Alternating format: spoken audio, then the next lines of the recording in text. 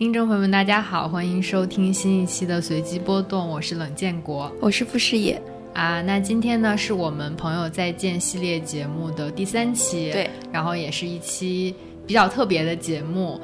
因为这期节目我们讲的不是出走而是归来，不是再见而是初见。然后这一期的嘉宾是梁希彤同学，其实我们从来没有见过，然后但是已经是微信好友很多年。那希彤先跟大家做一个自我介绍吧。Hello， 大家好，我是梁希彤，我是随机波动和剩余价值的忠实听众，所以虽然说第一次见到两位主播，但其实我一直就感觉我们已经是好多年的朋友了。我从19年听随机波动剩余价值到现在，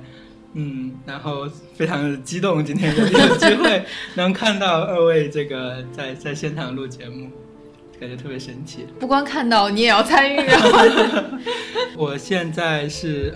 北京大学的助理教授，然后我研究的是这个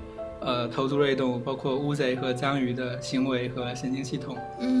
然后我是去年年底回到国内，从德国回国的。我们其实之前就想请希彤来节目上玩，然后那个时候是想让他跟我们分享一下自己的研究经历和趣闻，就是比如跟章鱼的相处，我们觉得会很新奇很有意思。然后那到后来其实希彤也是特别认真的听众，我记得我们之前聊疼痛那样几期节目的时候，希彤也会从自己的专业角度就是给我一些反馈，就是比如哪里讲的不是很准确，或者从他的专业视角看这个事情应该是怎么理解，就是也给我们很多启发跟帮助，所以特别感谢希彤。那这次请希彤来其实也是为了满足我们自己的很多好奇，然后或者是说是对同龄人的一种追问，然后一种共同的思考吧。我们朋友再见这个系列节目第1期播出的时候，然后我收到了希彤当时从德国发来的信息，因为他当时正在打包打算回到北京，而我们这一系列节目其实更多关注那些想要离开的朋友，他们为什么无法忍受当下的生活，他们去了哪里。所以当时希彤也跟我说收听节目的时候感受很复杂，然后现在呢过了一个春节，我们已经面对面坐在一起来聊这种复杂的感受，然后也很想听一听可能你这几个月这样一种心路历程吧。就那时候给你发消息的时候，那时候的心情就是觉得特别的还挺焦虑的因为就是一个是本身回国的这个旅程就充满了不确定，就不知道能不能真的回得来。那个时候这个疫情的控制还都比较严格，我记得我当时是第一次买机票是9月份，然后后来取消了，然后10月份又买了一次，然后又取消了，然后到11月我后来决定从香港转机，然后我到了香港之后从香港回国的机票又被取消了，然后我还在香港这个超期滞留了，然后就在我离境的时候还被抓到小黑屋去审问了一番，然后跟他说我是机票取消呀，然后就重新订了一个，然后罚了一些钱之类的，然后对，就一路上就回来就特别的，特别是我还记得我那天就是从终于买到机票要从香港回那个福建，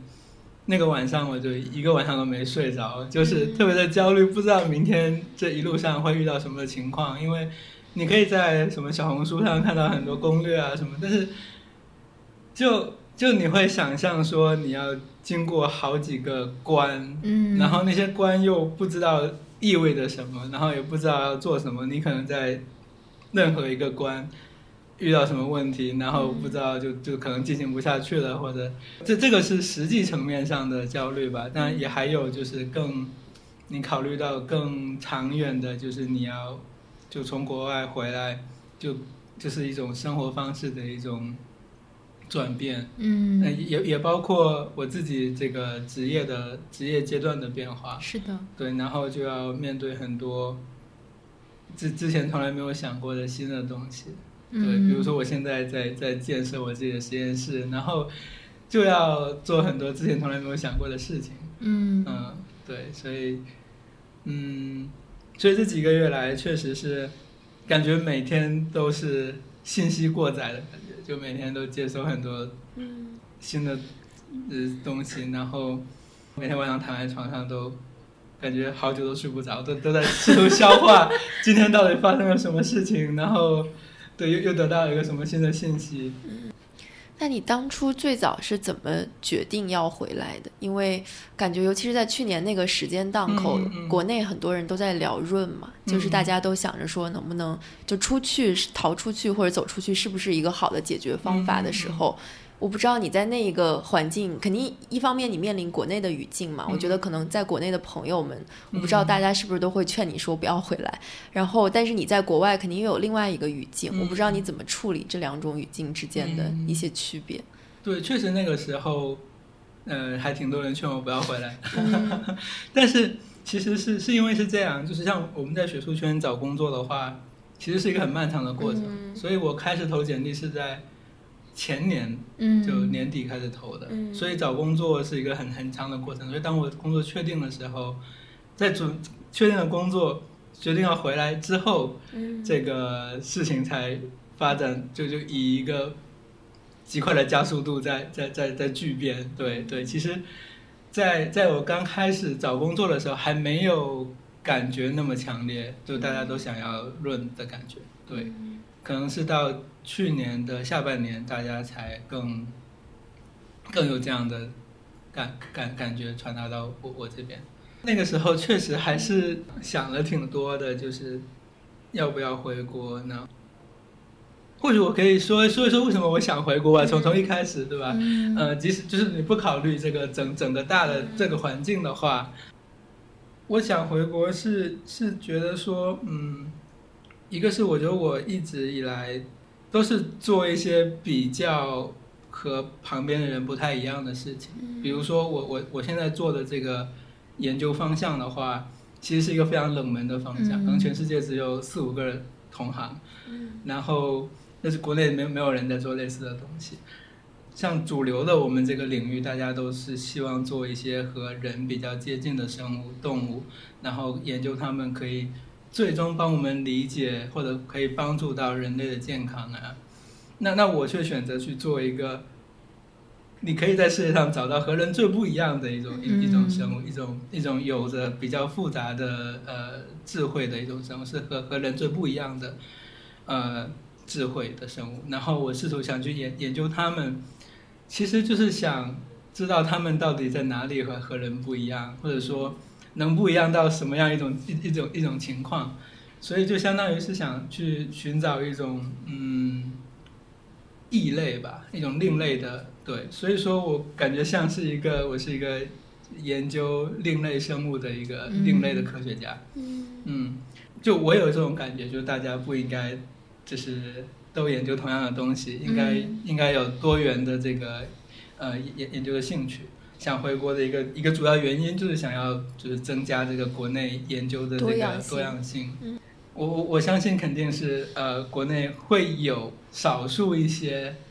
小孩像我一样对一些比较奇奇怪怪的东西感兴趣。对，那可以给他们提供一个机会，让他们知道说原来也有人有同样的兴趣在研究这些稀奇古怪的东西。可能这是一个主要的原因。这从另外一个角度或许也可以说明吧，就是说我可能对于做和别人不一样的选择这件事情是比较 OK 的。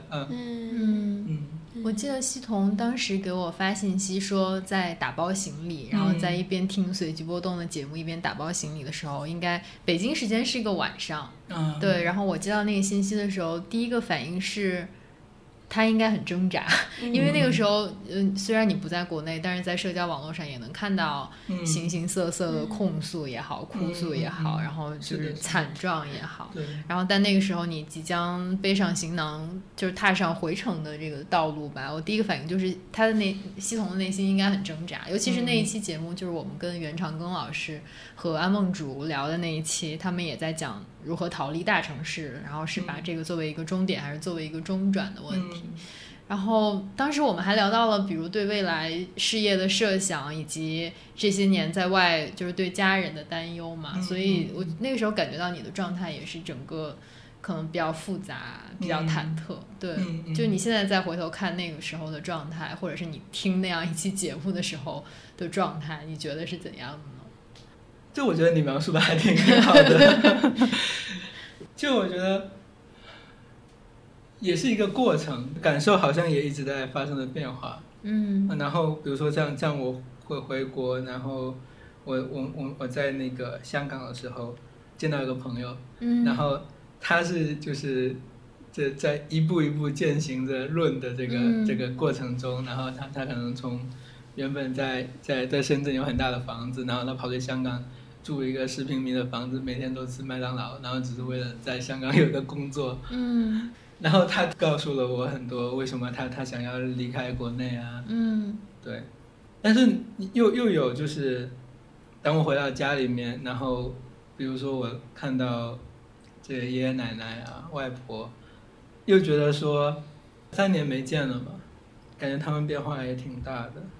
对，又觉得说还是应该回来，就是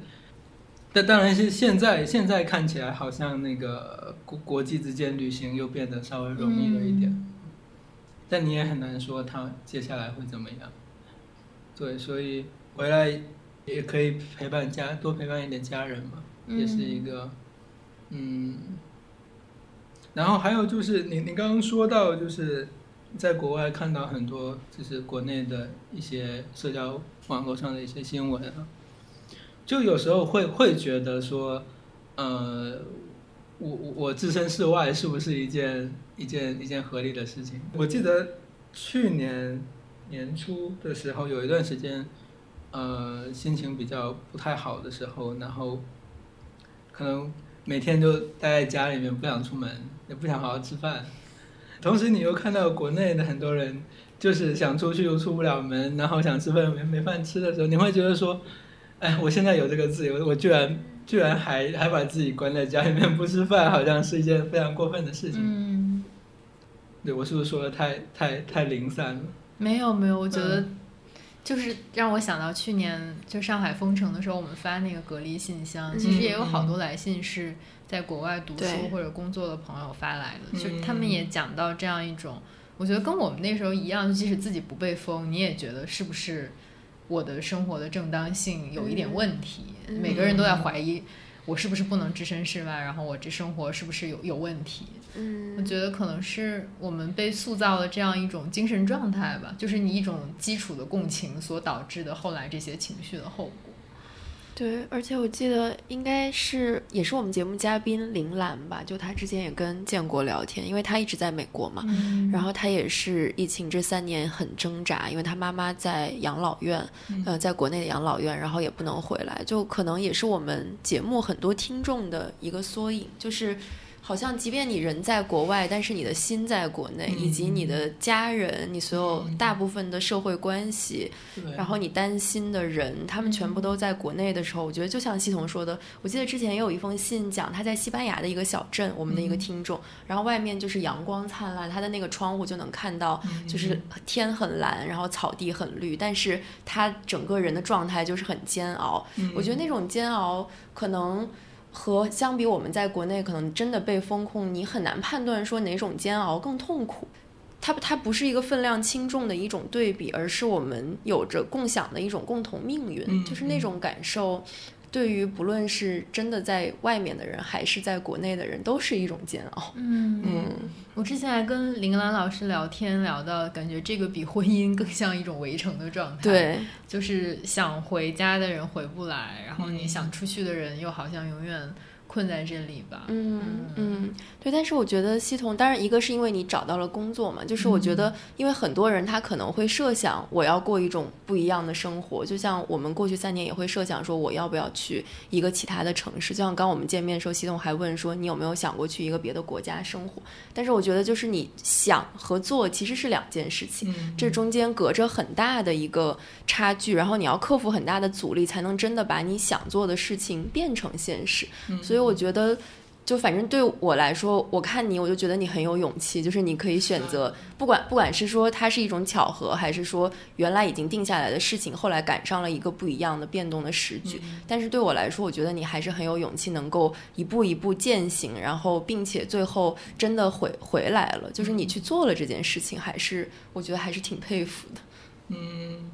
但是就是我会，其实我们的工作并不太局限于我们在哪里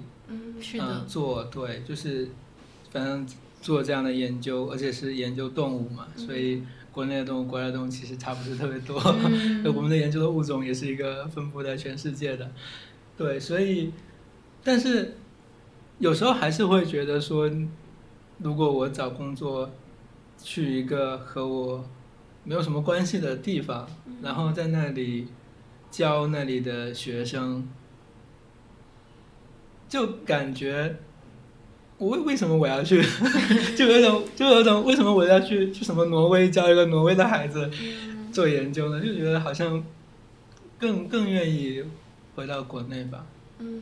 我觉得你这种感受就很像，即便现在中国电视剧已经很难看了，我还是想看中国电视剧就是我还是想看就是我们国家的创作者创作出来的东西，即便说你知道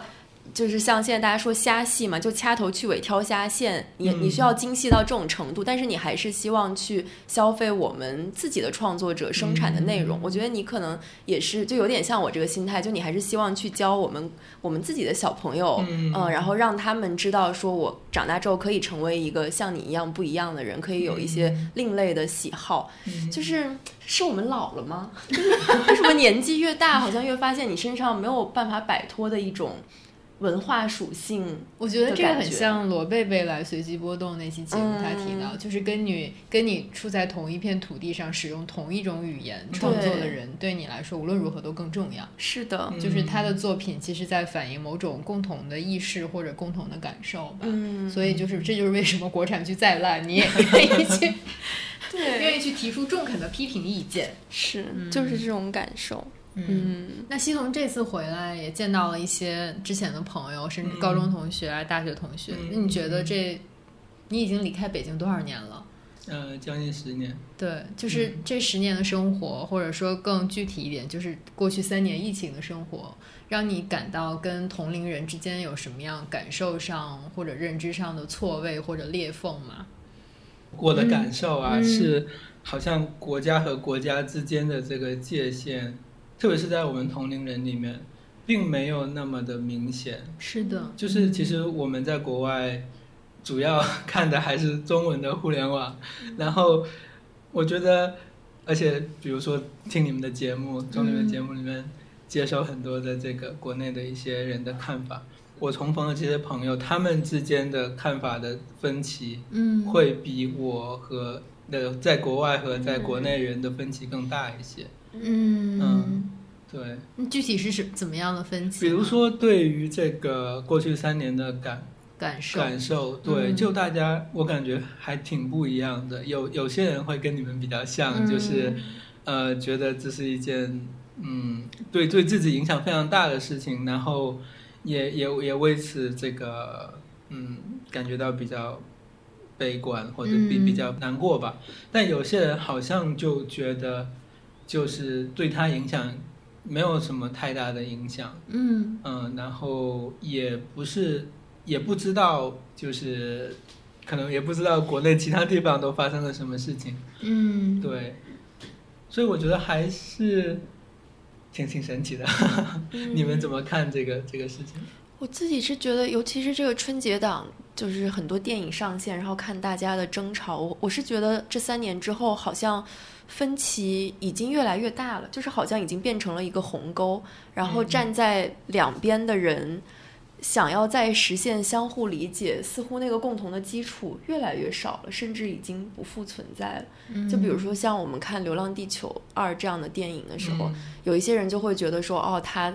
代表了我们科幻制作的一个新的水平，然后就是很盛赞怎么样，但是有一部分人就会觉得说它里面的那种叙事，因为太过现实，就是我们过去3年一直在经历的那种现实，比如说牺牲50岁以上的人，或者怎么样，就这样的一些，或者说更大的为了一种国家，为了国家去牺牲，或者有一种民族主义的梦想，这样的东西，好像有一部分人就已经再也不相信那个东西了，并且你已经深刻的知道它的代价是什么，代价就是很多人的生命，所以好像就是原来的一些很稀薄的共识已经消失了。我就自己就会有个感觉，就是尤其是从这个今年春节档的一些争吵啊什么，你就会觉得确实我们都不知道在过去某一个时刻走上了截然不同的道路，以至于可能就是相互理解甚至是没有可能了。我觉得可能以前我还会说寻求在一个共情的基础上去理解和我不一样的人，然后经过了这3年，我觉得可能我也没有那样的共情的能力了。是吗？对，就是整个的这个经历会让我觉得我确实没有办法理解那些和我特别不一样的人了。可能一部分是因为我无暇顾及了，因为我已经觉得这个伤痛太巨大了，以至于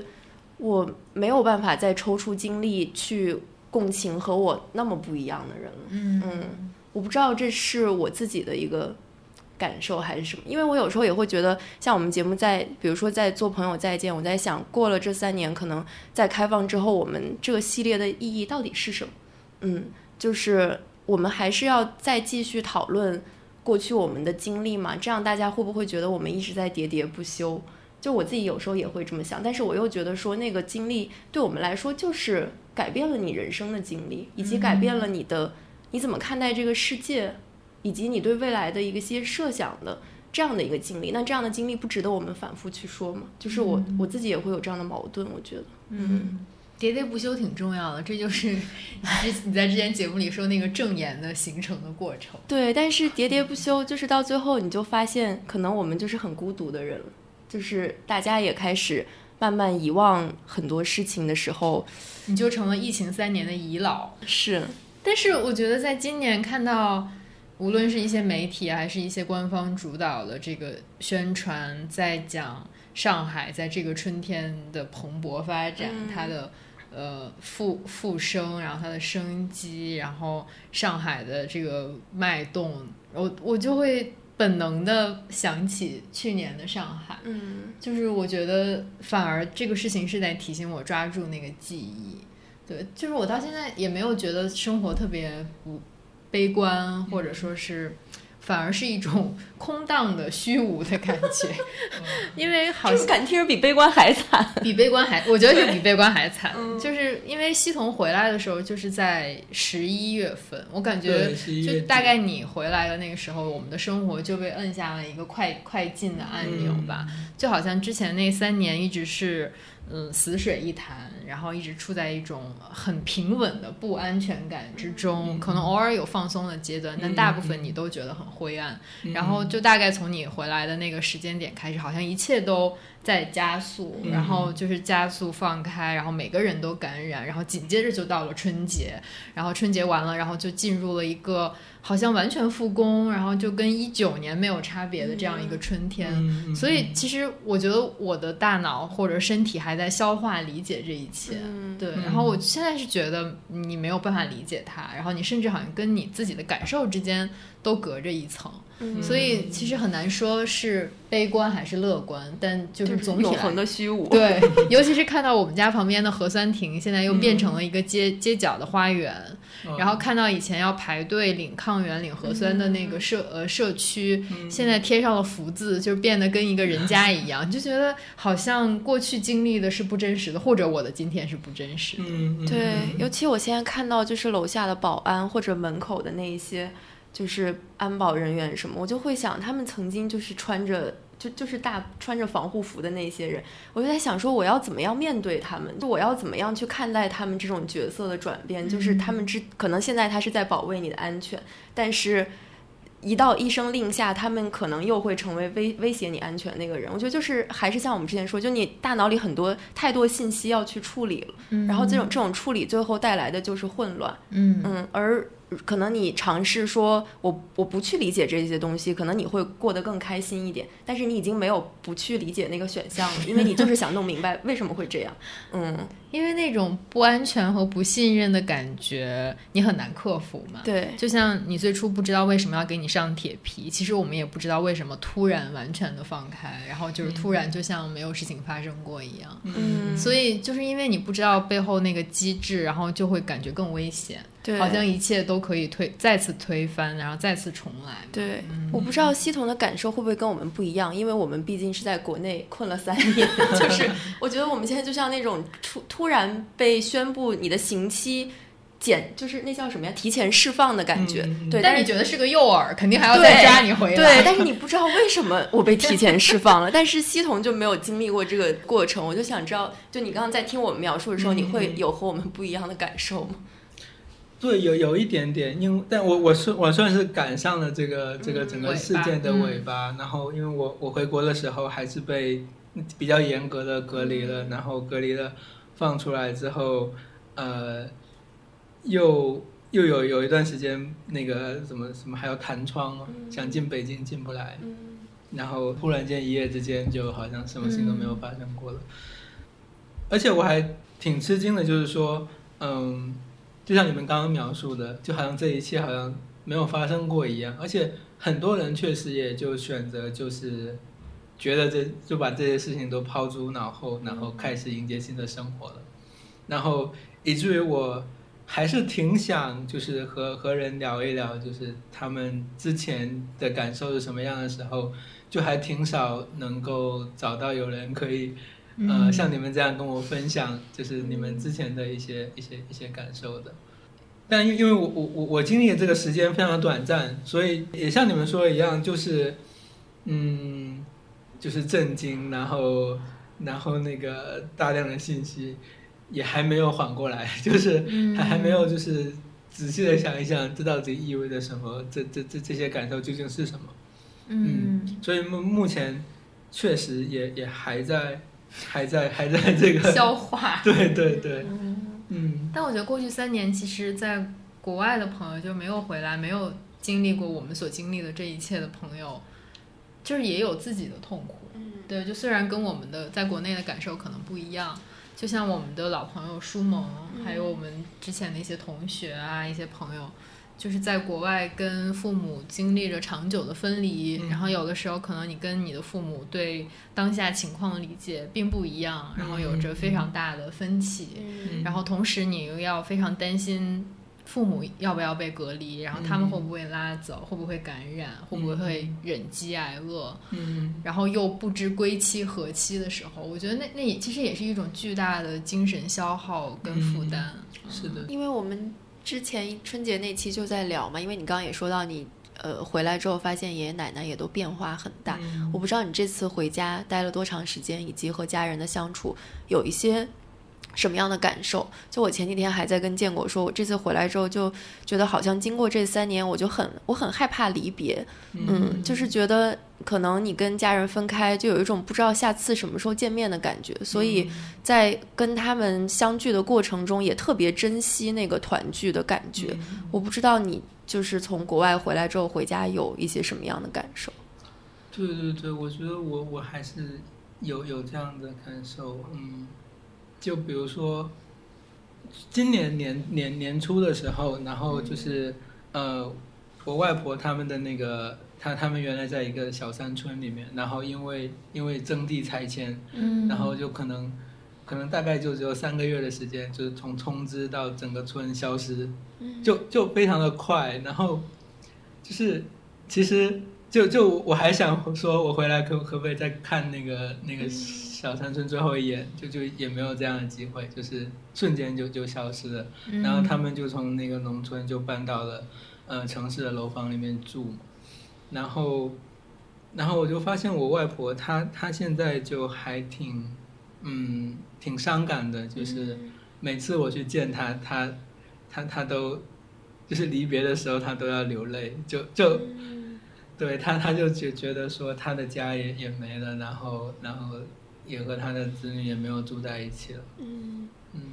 所以我会觉得说，回国还是有好处的，就是至少就是那个随时想回家都可以。就跟我们回家的感受一样。对。但是我们会，其实我觉得这3年里，你也会感觉，我有时候就会觉得，如果我人在国外，跟我人在北京没有太大区别。就是当你的亲人真的有什么事情的时候，就是在当时那个政策的情况下，你可能对你也赶不回去，所以就好像无关地理物理上距离的远近，它就是一种对于移动的限制嘛。然后所以就不管你是在国外还是在国内，它只要限制你的移动和流动，其实你就是回不去。我觉得也是因为这个原因，就让我觉得说，现在每一次的相聚和团聚都是非常珍贵的。就是要好好珍惜那个时间。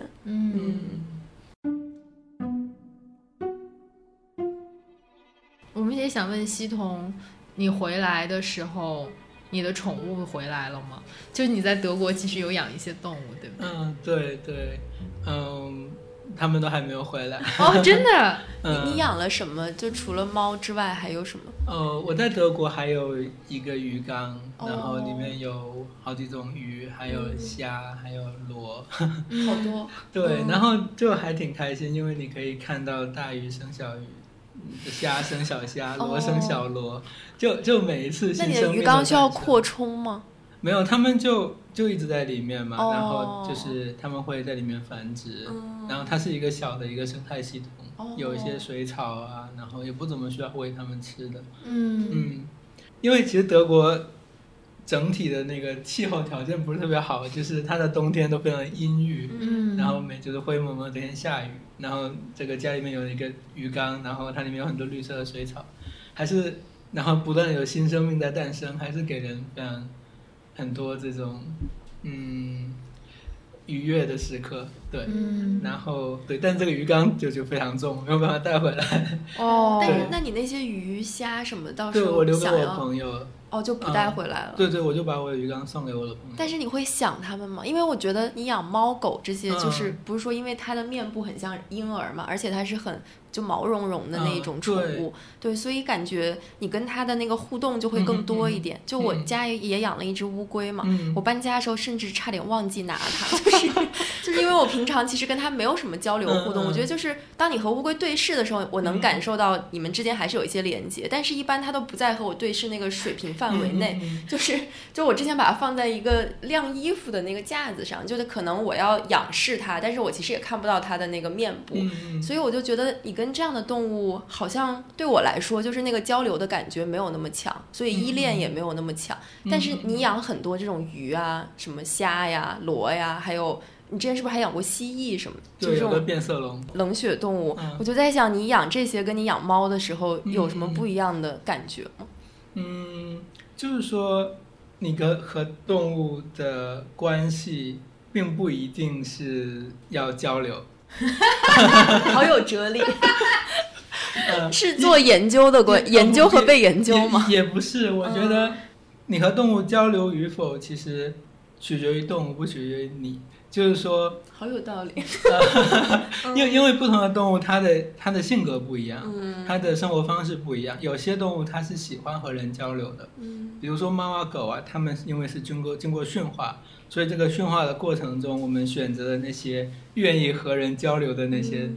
留下来，但最后它们就越来越愿意和你交流了。那还有一些动物，它们就是天生非常的好奇，它就喜欢跟你交流。比如说章鱼，它就是，当然也有一些章鱼很非常孤僻，但有一些章鱼就是喜欢跟人玩，你去了它就会凑过来，然后。但是因为章鱼的天性，它是跟一切其他物种都交流，它就喜欢到处碰来碰去，走来走去，它平时就是到处走，然后这里摸摸那里摸摸，它就是一个非常好奇的生物。但有些生物的话，它就是非常孤僻，比如说乌龟，它就所以是因为乌龟孤僻。但你不能赖人，这是人的本质。对，所以他们就不愿意和你交流，所以你们之间难以形成一个就是交流意义上的关系。对，但是比如说我之前养变色龙的话，变色龙也是一个非常胆小，它自始至终都觉得我是一个威胁。但是你看他从小长到大，然后你可以看他就是做各种各样的事情，我也觉得很有意思。虽然说他可能一直把你当成一个敌人，所以你这就是一种单向度的愉悦，就是你的快乐不建立在他跟你有交流或者他是否快乐的基础上。他是否他快乐还是比较重要的。因为我看到他快乐我也会快乐嘛，因为我不是一个看到他 suffering 我会快乐的人，是吧？那所以变色龙看到你就害怕的话，他怎么快乐呢？就是你让他不看到你，他因为他觉得自己躲得很好的时候，他变色然后变得很好躲在那里，他就会很开心，因为没有人发现我，他一次、所以你就要配合他的表演。就没有看到他确实很难看，很难找到。他藏的就是很好，就是我每天回家就是要花好几分钟才能找到他躲在哪里。然后我们家猫就是每天趴在那个前面看，它永远都找不到它躲在哪里。好神奇哦！我也想问视野一个问题，就是你对你的乌龟，你能感觉到责任感吗？就是快乐没有？你看我家龟的样子，你觉得我感觉到责任感了？就是，但是你还在定时喂它，不然它就死了呀。对，但是我觉得那个责任对我来说，就是养猫的责任的等级肯定比养龟的高。就是我觉得乌龟好像，比如说我怠慢它了，或者我疏忽对于它的照料，我的那个愧疚感没有对猫那么强。但也和乌龟本身有关，就是你怠慢它，它也不会怎样，影响也没有那么大啊。这样我更不愧疚。感觉可以好久，因为我有一年春节就是让建国去我家帮忙喂猫，然后我说还有一只龟，然后他去了之后就发现我那个龟在那个盆里面水都已经干了，对，然后反正放了10几天的样子，龟壳都干了。你照料宠物的那个你要付出的责任感，好像确实跟那个动物和我能不能交流，就反正对我来说还是关系挺大的。但我觉得就是动物嘛，它是和我们是平等的个体，对，所以就是你不要，我们不要觉得我们要对它负责或者什么，对，因为对它和我们是平等的个体。这个想法还不错，有缓解一下你20多天没有照料狗狗的愧疚吗？不能。就是平等的个体的前提是我们都在自给自足的环境里。就如果比如我是它的主人，它是我的宠物的话，就是它是依赖你。对，就是它必须依赖我才能生活，或者才能满足它生活的要求的时候，就你还是会觉得那个责任感会在你疏忽的时候给你带来一种愧疚吧。但是像我这次回来，因为我走了2周嘛，就是我本来以为我的猫会骂骂咧咧很长时间，但是后来我回来之后发现好像也没有。我就在开始反思说，我对它来说其实是不是没有我想的那么重要，就是我对它这个照料的责任以及它对我的依赖是不是我看得太重了，就是我高估了它对我的依赖程度。而且我发现这次回来它也养成了很规律的作息，它现在也不起夜了，我就觉得说你这语气好像我上大学之后的我妈。就是其实女儿也没有那么依赖我，她自己也可以过得很好。对，但是就是其实对母亲来说，你意识到这一点是不是有助于更好的去追求自我呢？不，你追求自我，你们家猫还得我去喂。所以就因为你一直研究非哺乳动物，可以这么说吧，你会觉得就是哺乳动物和非哺乳动物有很大的区别吗？对你来说？对我来说，或者说你跟他们的互动的方式，我觉得就是像我刚刚说的嘛，取决于那个动物的具体的动物本身。对，哺乳动物也有不喜欢跟人交流的，然后非哺乳动物也有喜欢跟人交流的，比如说章鱼就会喜欢跟人交流。对，所以是取决，我觉得是取决于动物本，就是具体的那个动物。然后就是它和人的差异，确实，如果你客观上来看的话，那哺乳动物和我们是比较近的嘛，然后其他的和我们比较远。从一个科学的角度来讲的话，当然你可以想象那个哺乳动物是一类，然后我们可以在这个类群里面，你选一个代表，如果你研究它研究的比较多，你可以理解这整个群体。然后它的这一类型的那个他们的思维，他们的大脑可能和另外一个类群，比如说鸟类，会有一些区别。然后，所以如果我们想要理解鸟类的话，我们可能也得在鸟类里面选一个代表来仔细的研究研究，然后可以更多的理解它们。但是对于我来说，理解不同的类群的有趣程度、意义感是等同的。对，所以我就对大家对不同的物种都很好奇嘛。所以就不会觉得说哺乳动物更亲近。对，我对鸟类也有同样的好奇啊。你刚才提到好多人研究其他动物，其实是终极目标仿佛是为了有益于人类，就是在对人类的健康做出贡献。对，或者理解人类的大脑，或者去帮助大家去治愈一些神经疾病啊，老年痴呆啊之类的疾病。对，所以这些就是绝大部分的人都在朝着这个方向努力，然后他们就会选用和人比较接近的，同时又易于操作的动物，比如说小白鼠啊。那对你来说，你在美国研究期间，其实做的是果蝇的研究，然后在德国是做的是乌贼的研究，所以它其实更接近于一种我们去看到这个动物本身，我们去揭开它身上的谜底，这样一种比如终极的目的，对不对？对。那果蝇稍微有一点不太一样，是因为大家选用果蝇这个动物作为研究对象，其实蛮多的。是在过去的一段时间是比较多的。那是由历史原因决定的，就是一开始遗传学是从这里发源起来，所以当你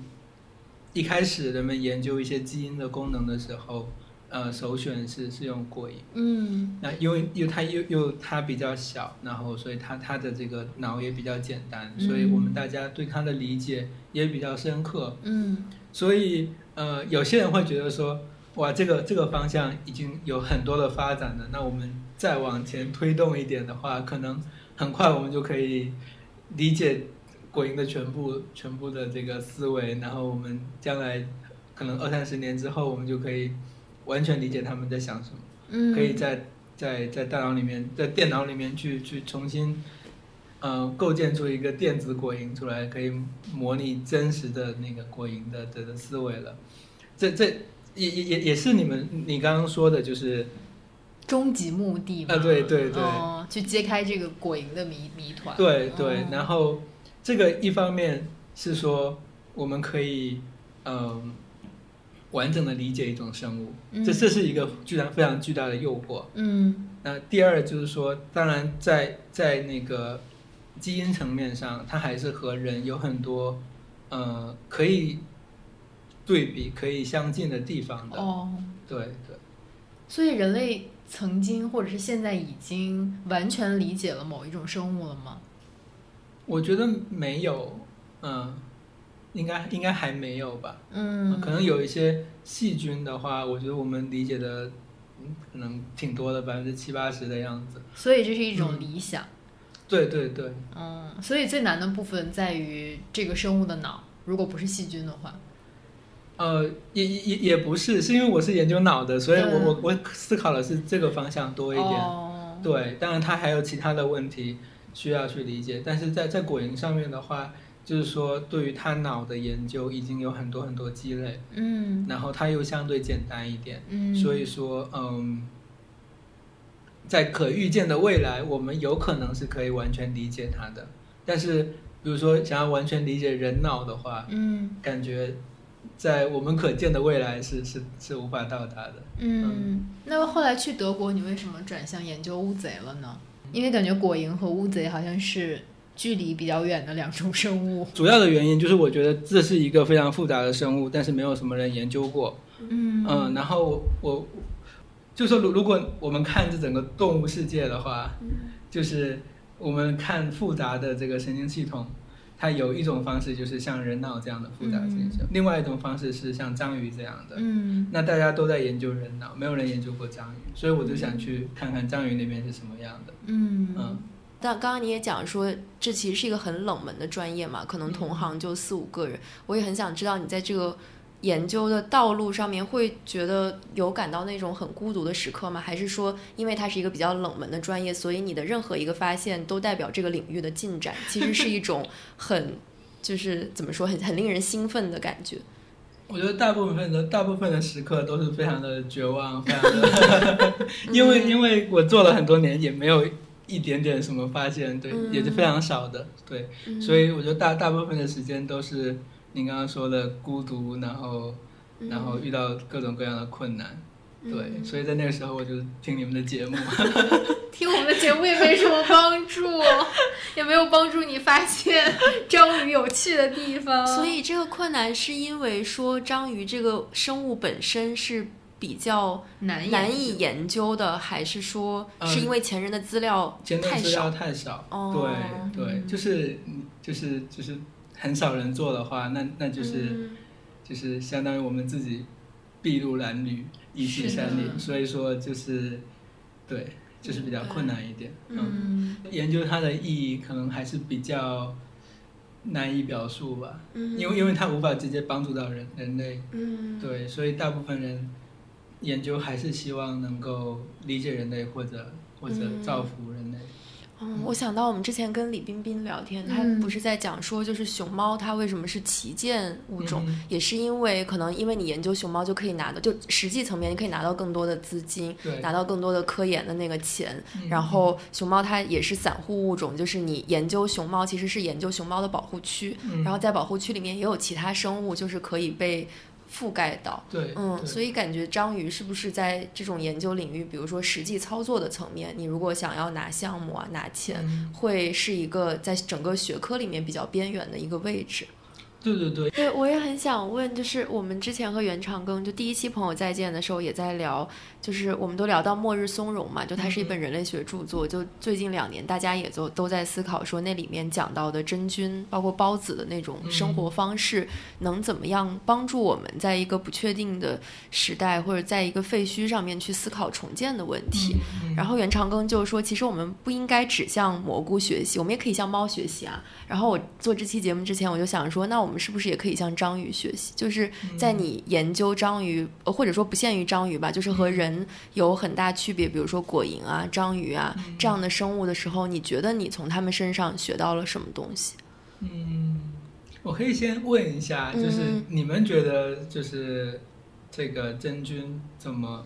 你们可以从真菌上面学到什么？就是他那本书大概的意思就是说，真菌其实是以一种网络的方式在生活，就是你可能到现在在一个不确定的时代，你要学习放弃一种纯粹的可能个人以个体为一个行动的单位这样的一个想法，而是要去比如说连接起来，然后在连接的基础上面去行动。我觉得可能这个当然它有一种隐喻意义，我觉得可能是这种社科和人文学者他对于这样的一种植物或者说生物有一些浪漫化的成分在里面，但它其实是提取了一个隐喻意义，它就是从真菌的结构包括它的生长方式以及播种的方式去思考我们人应该怎么样生活，是这样的一个意义上的学习。对，就是我会觉得是说像动物学习，或者说像非人的生物学习，就有一类就是像你说的这种隐喻意的学习，就是说他能教我们怎么做人。对，你总结得很好。对，但是另外一种学习就是像我们科研工作者，就是我们像从他身上学到的，就是关于他们自己的事情，这些事情可能和人有关，可能和人无关，对，但是我觉得和人无关也值得学习，就即使他不能教你怎么做人我觉得学习起来也挺有意思的。求知层面上的学习，就是摆脱了人类中心主义的视角。对，我觉得如果让我想的话，就是从和章鱼的这个长期的相处，对他们的了解，能让我学到关于怎么做人这件事情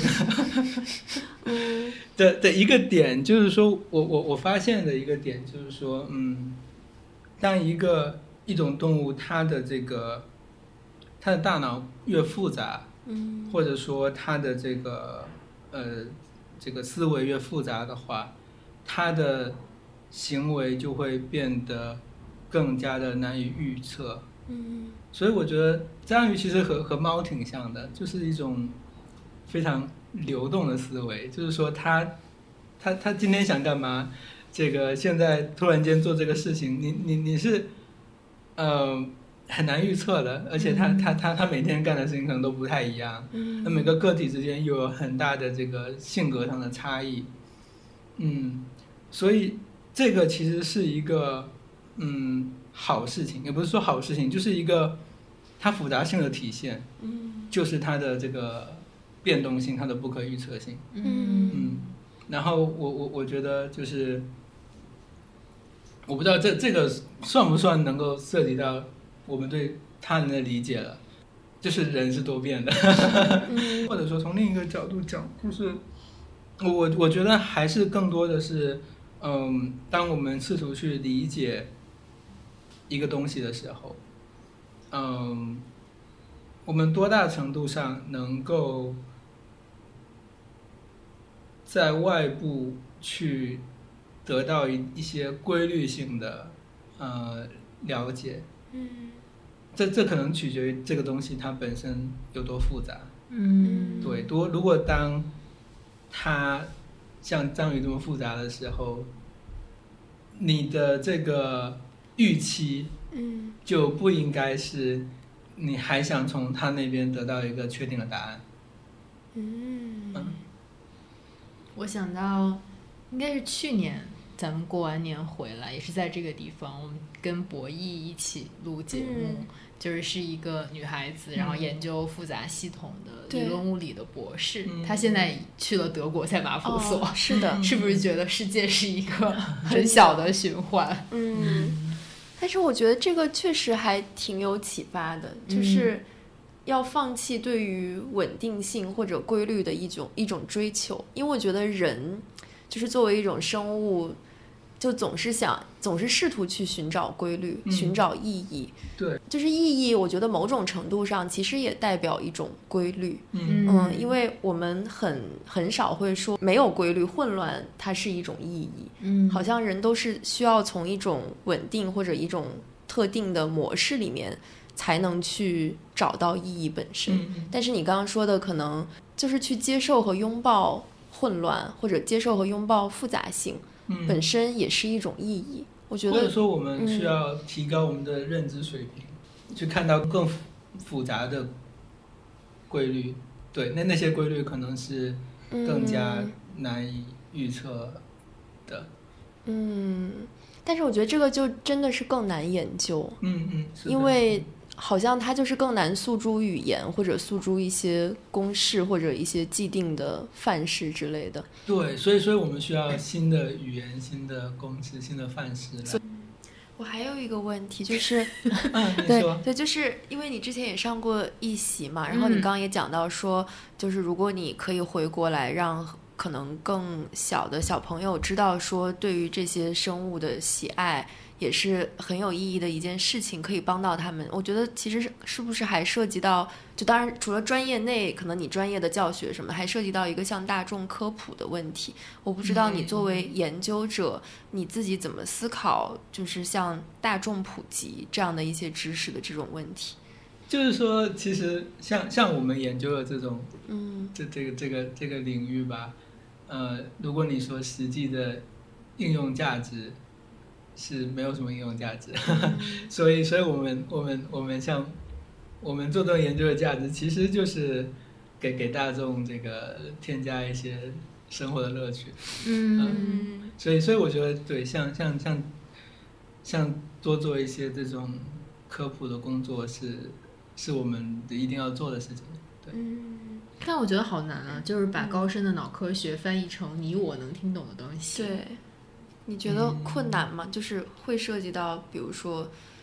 你要考虑用什么样的语言，或者需要用通俗的语言让大家去明白你在做什么。因为我自己就可能不同人他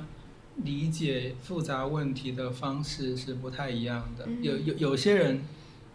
我可以想象就比较聪明的人，他们是可以用一种非常复杂的思维去理解复杂的问题，但我觉得我不是那种非常聪明的人，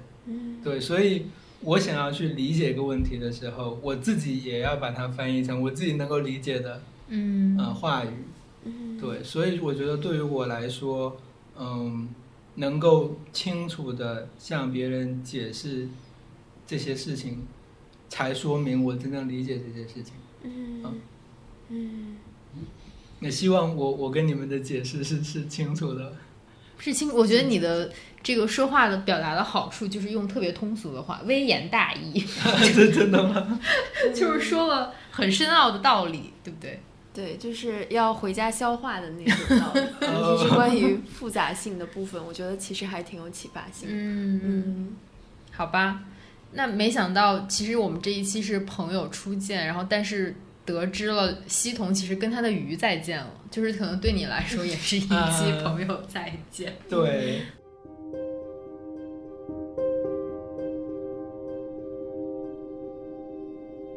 还是很高兴西彤能回来的。对，就是因为离开的朋友太多，然后就觉得能回来一个朋友，然后能坐下来谈，无论是对生活的感受还是对学术的畅想都很不容易。就现在我们每次都做好了其实连线录节目的准备，所以能面对面跟一个嘉宾坐在一起都觉得是很难得的一个团聚吧，虽然是初见。对，然后也希望你在北大的实验室建好，鱼缸建好之后我们也可以去看到那些鱼。好吧，那我们今天的节目就到这里，感谢西彤，然后我们之后再请你来聊更有趣的跟科学有关的话题。好的好的，好，那我们就下期再见啦，拜拜。